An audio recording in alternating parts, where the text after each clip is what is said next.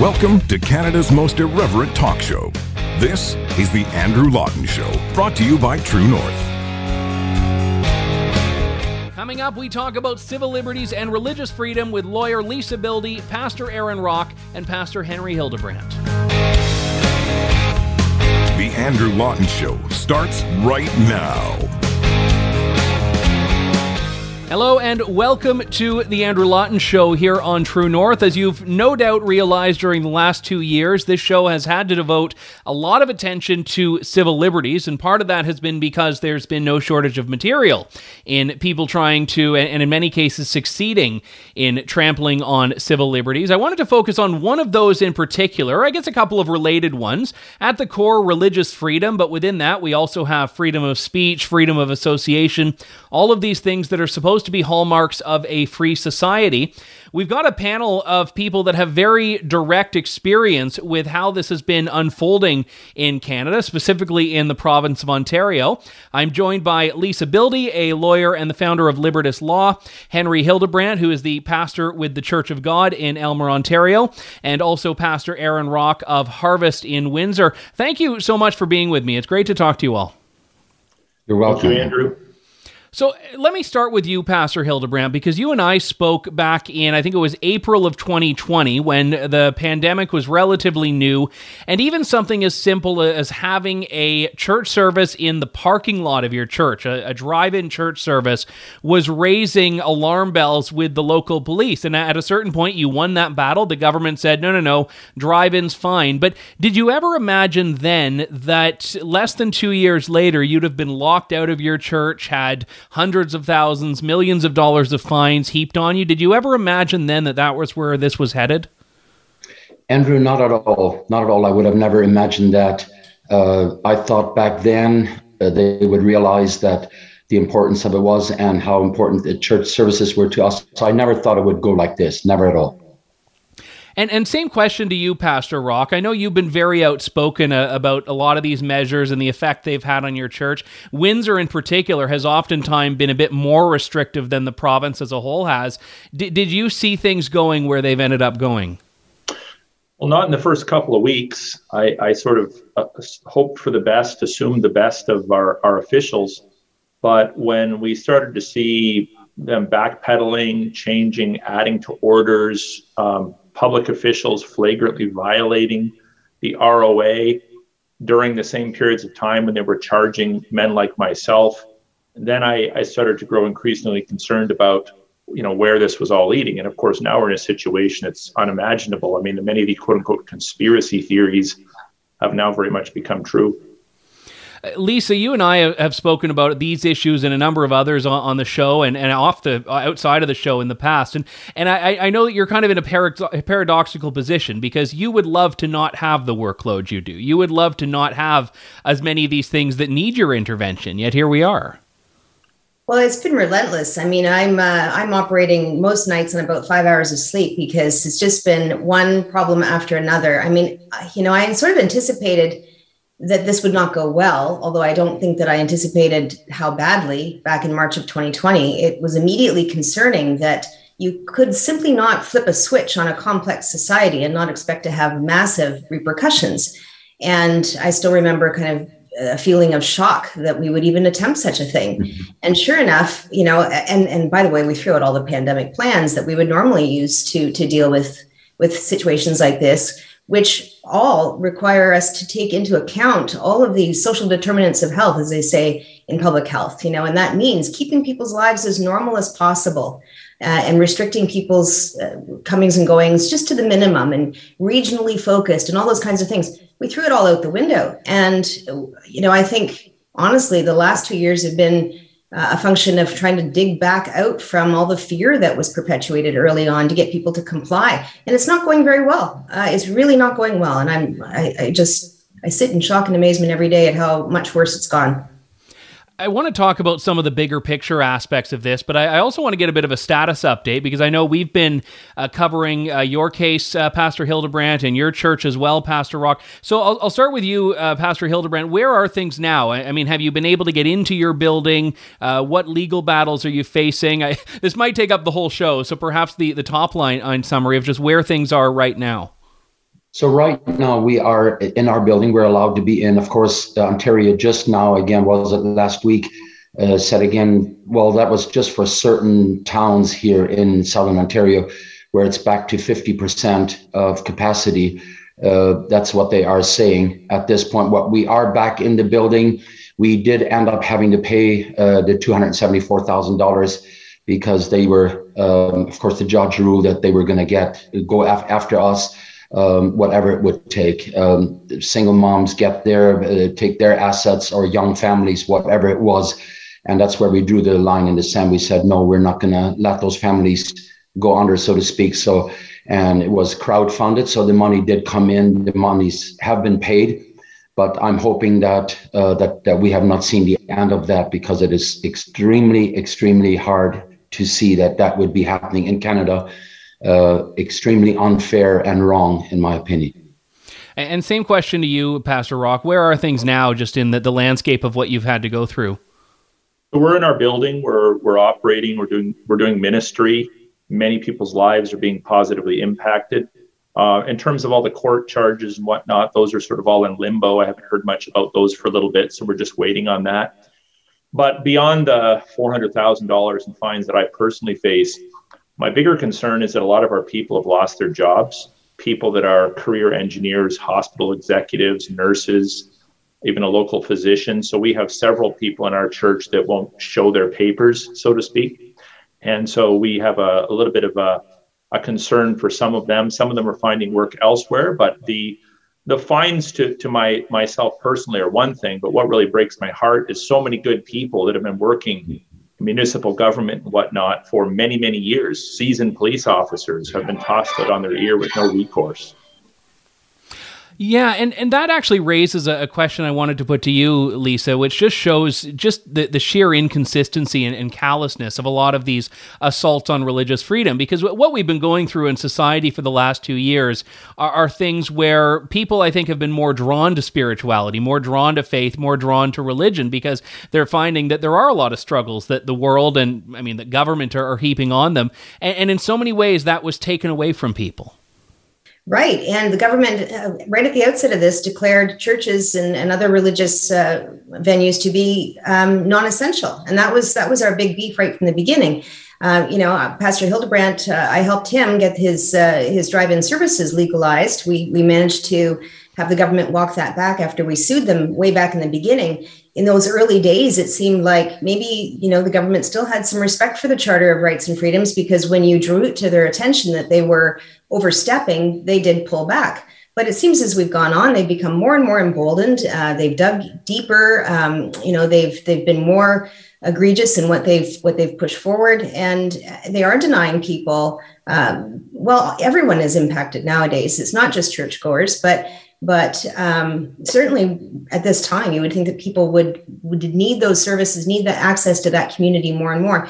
And, a lot of what I've been reading and thinking about lately is how our society was so susceptible to all of this. And some of the darker sides of things that we're seeing now with these vaccine mandates, our fellow citizens being really quite... I don't even know what the word is, callous towards their fellow citizens. How do we get to a point like that? And I do think that the lack of community, the lack of connection, the lack of roots that we experience in our society and have over a number of decades is kind of coming to fruition here. The people who are connected in communities seem to be doing better. And the churches provide that for people. Without it, a lot of folks are left kind of, drifting in the breeze sort of thing. Pastor Rock, I know a lot of Christians, and some may argue this is to their detriment, tend to shy away from politics, or certainly individual churches as institutions try to avoid politics. Now, I think that becomes very difficult when politics is directly impeding your ability to function and your ability to gather for worship. But was being political, was this something that was uncomfortable for you initially, or was this something that you've always welcomed when it comes up? I wasn't as political as I am now, because I've become more awakened to the fact that politics isn't primarily about building roads and bridges anymore. It's about false ideologies. It's about the government taking a statist position, a totalitarian position, literally seeking to control every single aspect of people's lives, right down to their expressions of faith, how they spend their money, whether they can work or not, how far they need to be removed from a loved one, these sorts of things. So I think historically, I just did a podcast on this that'll come out today. Historically, Christians sort of had the notion politics has no place in the pulpit. I think that's a myth, actually, because if you're silent on some of the tyranny or the cultural wars that we're fighting, that's a political statement. So you basically have a choice to follow the politically correct narrative or to push back like Elijah did to Ahab or Joseph did to, or Moses did to Pharaoh, and to hold the state to account, to govern in a lawful, moral way. So yeah, we're engaging more of the issues. And, as per Lisa's comment, they just seem to be building and stacking up one upon the other day after day. And Pastor Hildebrand, I mean, a similar question to you. You've been speaking in front of large groups of anti-lockdown rallies and so on. And a lot of these people I know are not Christians, and they may not have ever heard someone preach before. So this is you going into a world that I don't think you had previously to the pandemic. But same question. I mean, was this uncomfortable for you, this idea of taking on a political fight as much as your religious fight? It's definitely something that we have not done before, as you imagine. I think Lisa and Aaron said it so well. I don't think we have a choice at this point but to take a stand, because it's not that we as the church have gone into the lanes of the politic, but it's the other way around. They have stepped into God's lane, so to speak, and we either let them rule us and tell us and shut us down and do with the churches whatever they feel like doing, or we take a stand. But it's not comfortable. It's not comfortable to do. But what has comforted me is, as Pastor Rock already mentioned, is just look in the Bible. You don't have to search very far. Look at Jesus himself, and he's our prime example of our preacher. He dealt with the issues of the day, straightforward, head on. And I don't think we have a choice but to do otherwise. I mean, to me, I look at situations like, so we have over 1,000 recorded pages in Fox Book of Martyrs. What was wrong with these people? Why were they killed? Why were they burnt at the stake? It was because of civil disobedience. And I think to a large degree, people today don't realize anymore that as Christians, there comes a time when we have to do that. We have to obey God rather than man. That's, I think, a very interesting point you raised, Pastor, and I'm going to revisit that in a moment, but I want to turn to you first, Lisa, because I've heard a lot of people that have said, well, yeah, I support religious freedom, but I don't like what this church teaches, or, I don't like how this pastor, not referring to present company, might speak out about X issue or something like that. People do this when it comes to free speech as well. They say, well, yeah, I support free speech, but maybe I don't like that particular expression. And I do think that in some ways we've seen the last 2 years has made some strange bedfellows, so to speak, of people that are coming at this from all different angles that might not agree on some core ideals, but they do agree on some of the bigger picture items. But I also see some people that have decided, well, maybe this isn't the hill to die on. Well, that's true. I think Pastor Hildebrand has certainly seen this with his church, that he's actually, he's now ministering to a much broader group of people than he would have expected to. And I'm sure Pastor Rock as well. But, there are a lot of people who are finding them through all of this that's going on. There are some very interesting realignments that are going on as more and more people start to become uncomfortable with where the society is going. They wouldn't have necessarily been on the same page before, but are now prepared to take up the cause a bit more and do recognize that religious freedom is kind of the canary in the coal mine for a liberal society. It might seem counterintuitive, but we have to, in a liberal society, we do, and that's small L liberal, we do protect the individual rights to worship the way we want and to believe what we want and to speak how we wish. And as we start to see more and more pressures on churches to conform with these sort of statist ideologies, that's an alarm bell that we ought not to miss. And so, I think maybe some of these things were percolating in the background before, and more people weren't as aware of them unless they were actively in the Christian faith. But a lot of what's gone on over the last 20 months I think it's awakened a lot of people to other problems in our society that they may not have been aware of before. So in some ways it's good. In other words, we're sort of getting a mass red pilling going on that would have taken a lot longer to achieve as to where the weaknesses and fault lines are in our society. Have you been seeing that just in your conversations with your congregation, Pastor Rock, that there are more people that are awakening, not just to some of the spiritual truths you've been preaching, but even some of these societal level issues that Lisa's just alluded to? Yeah, I mean, ultimately, we would attribute it to a worldview crisis. So we have, for many years in our country, peddled humanism, secularism, the myth that secularism is spiritually neutral, the myth of the secular state.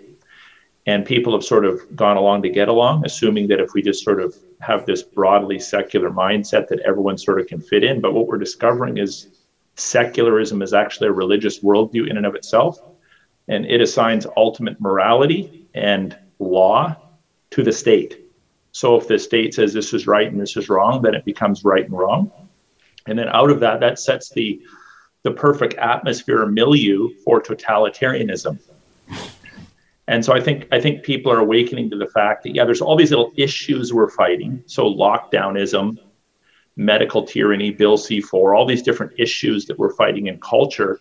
But the ultimate problem is a broken worldview that has denied the supremacy of God and has rooted human law and civil law and criminal law in humanity. And the state, of course, represents that. So whoever happens to be in office at the time decides what's right and wrong. And so we have really a breakdown of social order, because every man is doing what's right in his own eyes, so to speak, or every state is doing what is right in his own eyes. Yeah, and to you, Pastor Hildebrandt, I'll add to that. It's the idea of secularism is supposed to be, in its purest form, about a society that is religiously neutral, or a government that's religiously neutral, not anti-religious. And I do feel that that's a very important distinction here. It's one thing for the state to be a-religious, it's another for it to be targeting religion. I think, as Lisa said earlier, I think I felt that a big attack on churches was when, at the very beginning, they made it so clear that church was non-essential. And I think that was I know it was a bad mistake to say that and to think that and to act like it. And we are still standing on it, as we would have right from the beginning, that church is essential. And it's not hard to give the reasons. I mean, look at the time we're in right now. There's more people seeking God. There's more people wanting help now than ever before. I mean, our workload has doubled and multiplied. It's obvious that church is very essential. But I think over the past decades, the big mistake we have made, and we're speaking generally, is that we've let that slip. I don't think it came overnight. I think just in the last decades, just grew callous to it and just accepted it, that the state, of course, they have our best in mind. And now we all of a sudden see that they don't, and church is not essential in their eyes. And they made sure that everybody noticed that and saw that. But I think it's definitely gone in the wrong direction. Just looking at, the panel we have today and also other cases that have been of note across the country, Lisa, whether it was the arrest of Artur Pawlowski, James Coates, Tim Stevens, Tobias Thyssen. One thing that they have in common is they're all Protestant Christian ministers and Protestant Christian churches. Have we seen any of these measures directed towards non-Christian houses of worship? And again, I to be fair, the absence of that doesn't mean that anything untoward has happened. If some of those other houses of worship have not been as vocal in these things, but I've not come across any cases that don't fit that narrow categorization. Yeah, neither have I. And I don't know if it's because they've flown under the radar better or whether they were just following the rules better. And I don't want to make any assumptions either about that. But certainly, I do think that there was a certain amount of targeting that was going on over the last 2 years of particularly certain Christian groups, those that were more outspoken, particularly. I get contacted by the media and certainly did when I was with the Justice Center quite frequently. But the mainstream media was really only interested when there was a pastor who was in trouble. And then they were all over that story. Otherwise, they weren't interested. They weren't interested in the violation of civil liberties. They were interested in getting the dirt on some pastor that had stepped out of line. And then, the other thing was citizens were targeting churches. I was hearing stories of small country churches, Mennonite churches, for example, with people driving up and down the roads looking for them to have cars in the parking lot on a Sunday that shouldn't have been there, and then reporting it to the police. And meanwhile, the Costco was open, and there was just a lot of inconsistencies along the way that made that extra offensive.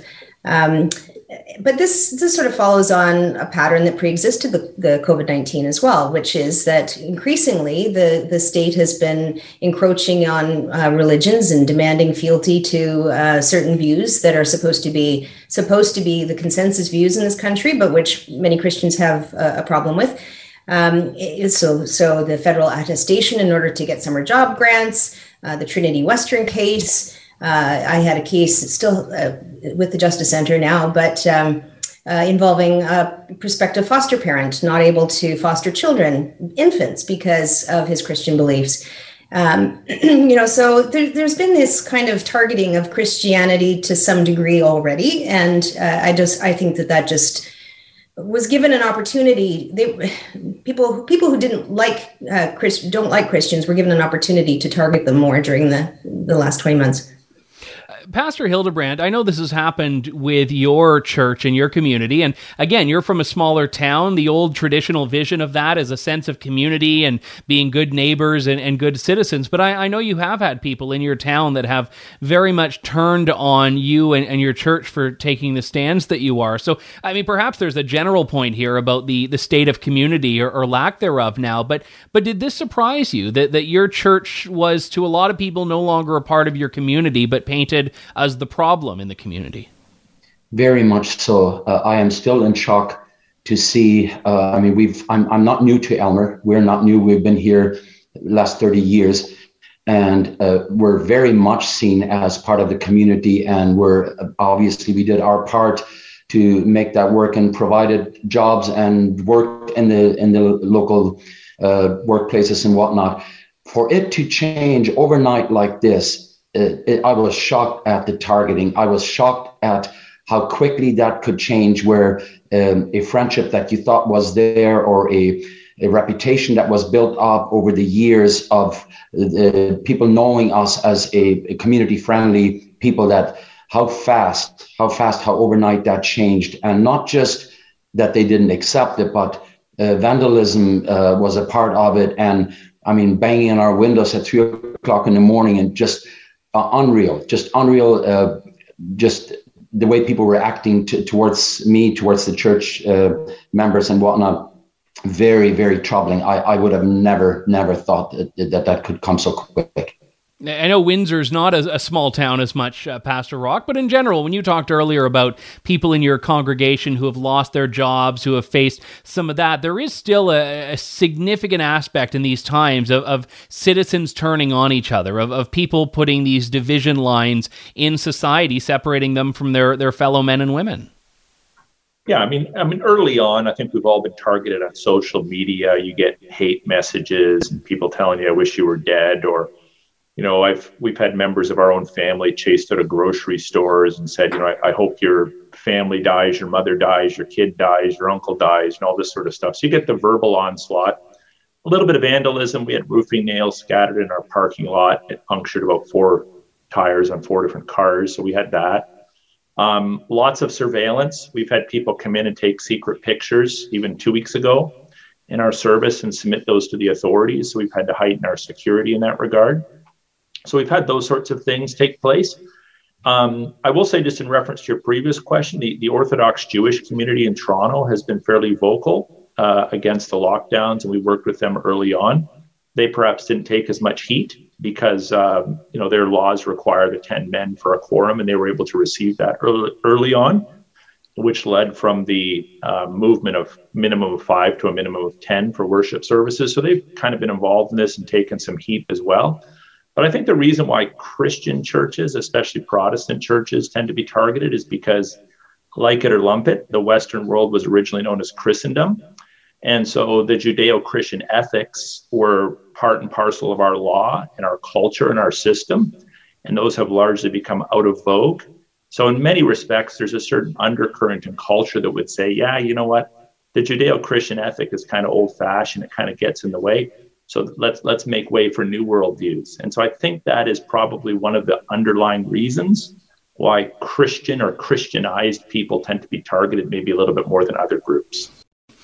And I would point out as well that, you know, a lot of people, and I've said this on the show in the past, a lot of people would withstand a lot if it were just for 2 weeks, that proverbial 2 weeks to flatten the curve, where the government wasn't forcing it as much. You could have just, as a good citizen, said, okay, I'm going to agree to do X or refrain from doing Y. But a lot of these conflicts we've seen between government and civil liberties, government and the church, are not temporary. They're proving to be enduring. And just earlier this month, New Brunswick put out its own rules in which they've said that churches will have to start checking vaccine passports unless they agree to do a bunch of things like no singing, mandatory masking, social distancing, these things. So the idea of putting a vaccine passport on church has now been tried, at least in some form. So Lisa, I do think this underscores the point that it is paramount to address these concerns now rather than just waiting them out, as some people have suggested. Right. But those challenges have already been undertaken to some degree. I mean, there have been cases trying to challenge the restrictions on religious liberty throughout the pandemic, and they've been unsuccessful so far. And that's not to say that they will continue to be unsuccessful, but and there are still cases before the courts. And nothing has gotten to the appellate level, I will emphasize as well, which may make all the difference. But nonetheless, we're seeing this sort of snowball effect across the country. And as we learn more about the limitations of the vaccines, it seems that the doubling down on, insisting that every single person get one, man, woman, child, baby, and zoo animal, it doesn't make any sense that it's continuing to be enforced. The evidence has been clear for many, many months. I remember speaking about this in the spring, that there was no evidence that these vaccines were designed to stop transmission. So there should be no case for a vaccine passport. It's purely a private benefit. If you want it, great, have it. Maybe it'll save you from a hospital trip. That's super. We should declare victory and move on.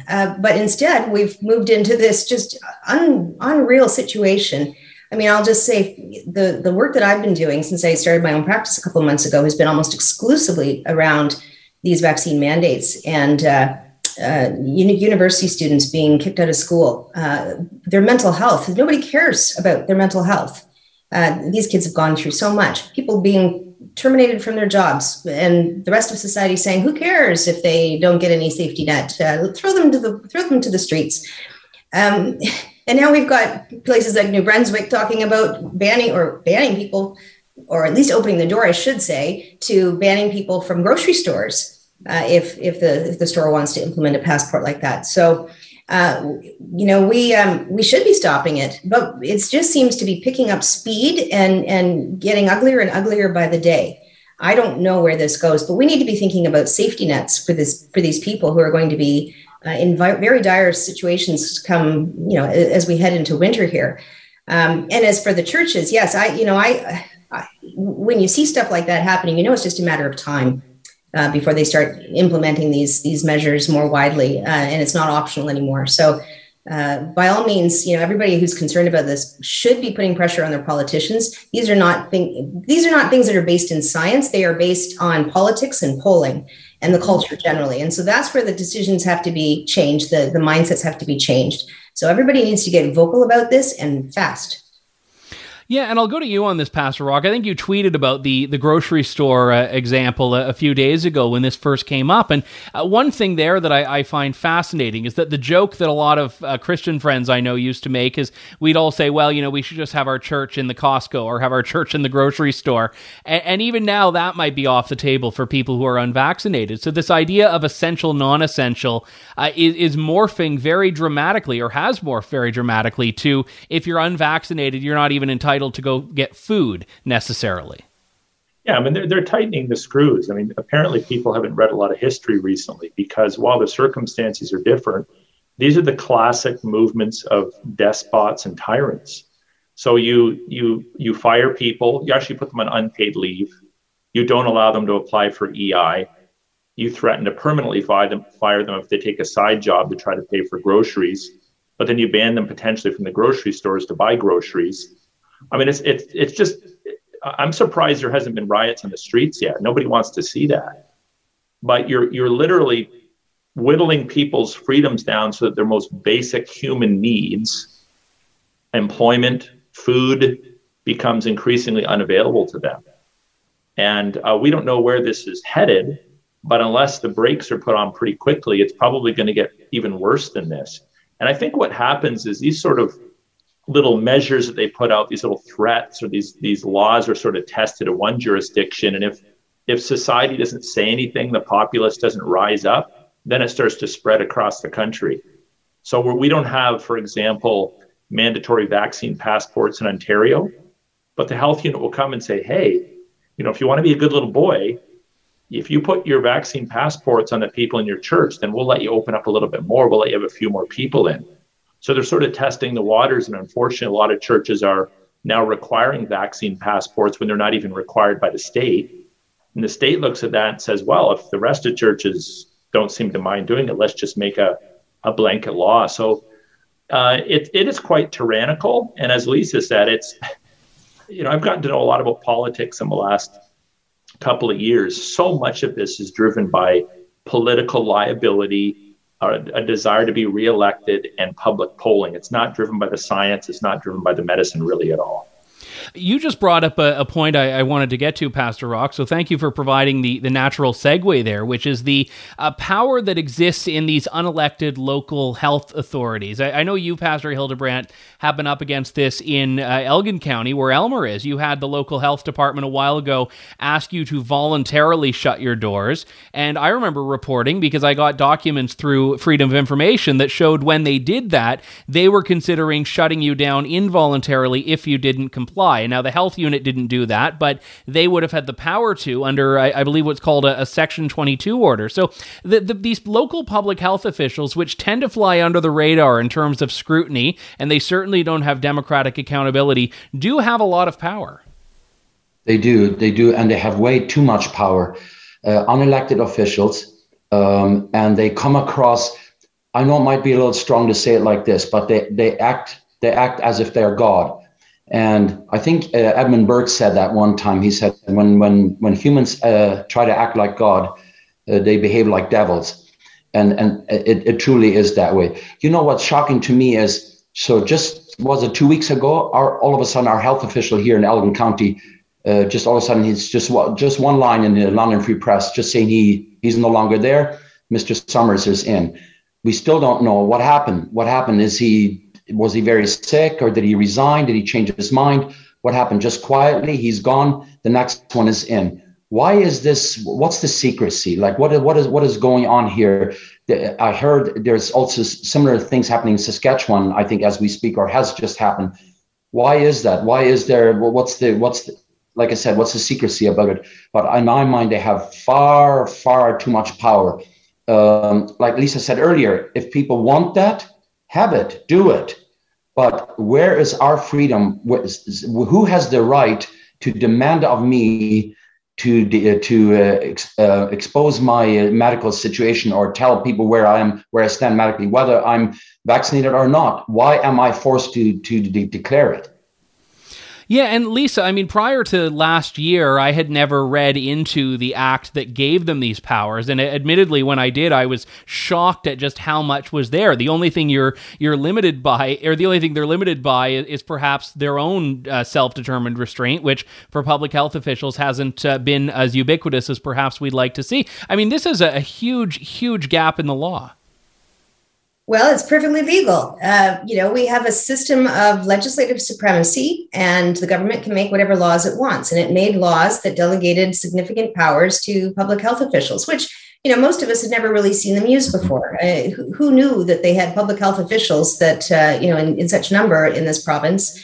They were really not part of our daily lives. But all of a sudden, they had these powers pre-existing COVID-19, and there are very few limits on them. Basically, if there's a presence of a contagious disease, they have pretty much unlimited powers as far as I can tell.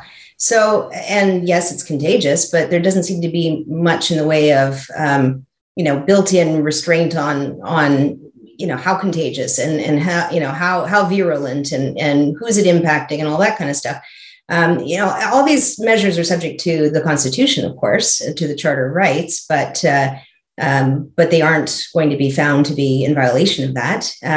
So it really is up to the government to say, okay, we're going to pass legislation that limits this, and they haven't been. They're quite happy to, keep this going. I mean, I'm really quite surprised by it. There have been a number of off-ramps that were available to the government along the way, and they haven't taken them. I don't quite understand it. So, now, what do you mean by off-ramps there? Well, like I said earlier, when the vaccines became readily available in this country and accessible to the elderly and the vulnerable, who, anyone who looks at the statistics, and I don't think most people do, frankly, because I think most people seem to think that this is absolutely dire for all age groups and all, measures of health. But it's not. I mean, this has been an age stratified disease from day one. And we could recognize that back as early as March of 2020. The vast majority of people who have passed away have been very elderly and with multiple comorbidities. It doesn't mean that it never hits younger people, but other contagious diseases do as well sometimes. And it's an unfortunate part of life. But nonetheless, once those vaccines became available and we were able to protect our vulnerable much better, because they did eliminate, at least for a while, the severity of the outcomes, that's when the governments probably could have said, all right, great job. We've done it. We've got shots in the arms of everybody who needs it. It's time to move on. The rest, for most other people, it's going to be relatively harmless, and we'll manage. We'll build up some intensive care capacity so that if there are problems, we can accommodate. But they never really did that. And remember, the whole flatten the curve notion from the beginning was not crushing COVID. It was flattening it so that we didn't have to deal with everybody being sick at once.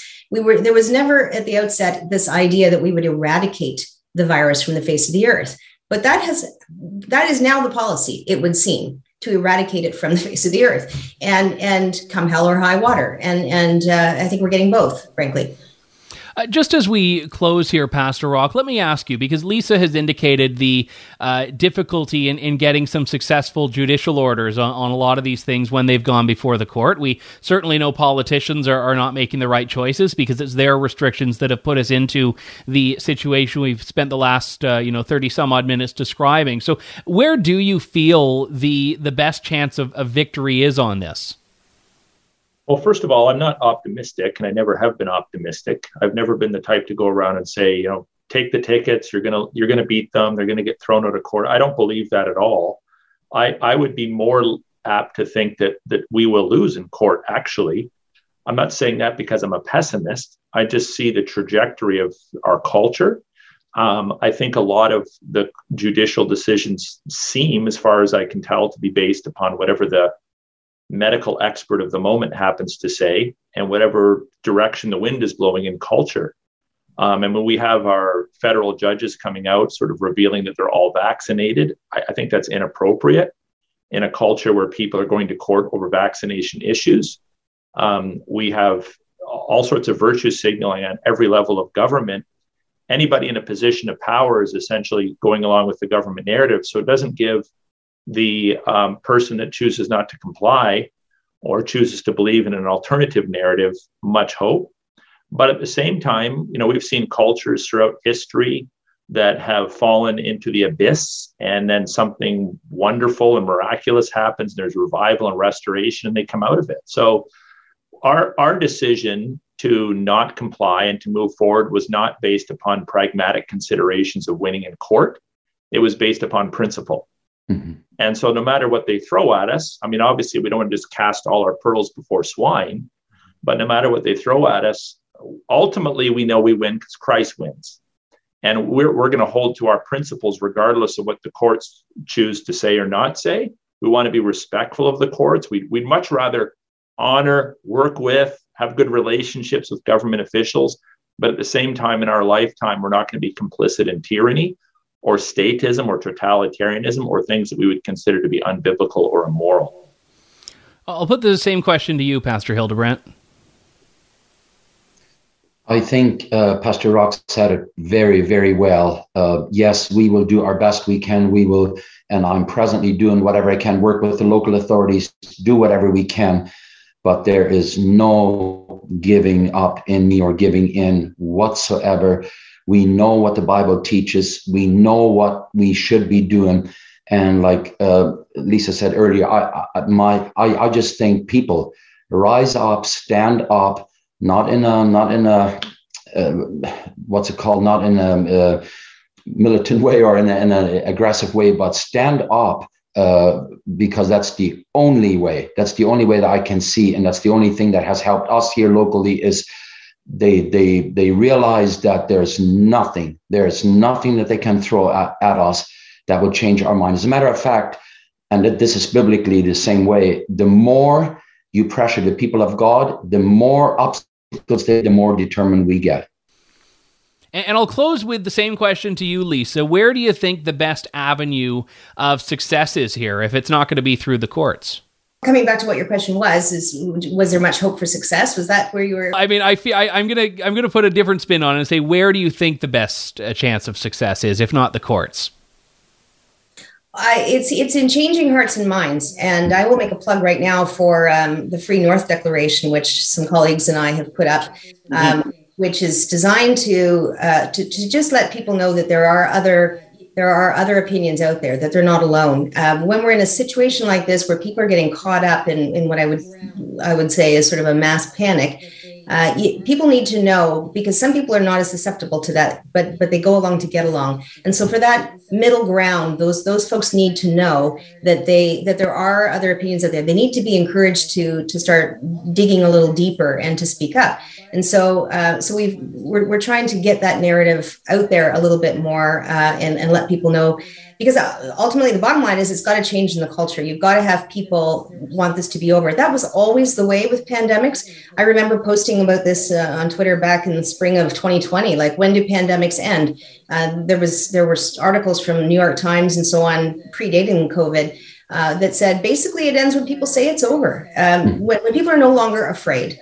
And unfortunately, we have not been given the opportunity to make that decision ourselves, because our authorities have put these rules in place that prevent us from saying it's over, right? I mean, for a lot of people, it's over. It's been over for a long time, but they're not allowed to go out without their masks or do all the things that would send that message to their fellow citizens that, hey, we're okay. It's going to be okay.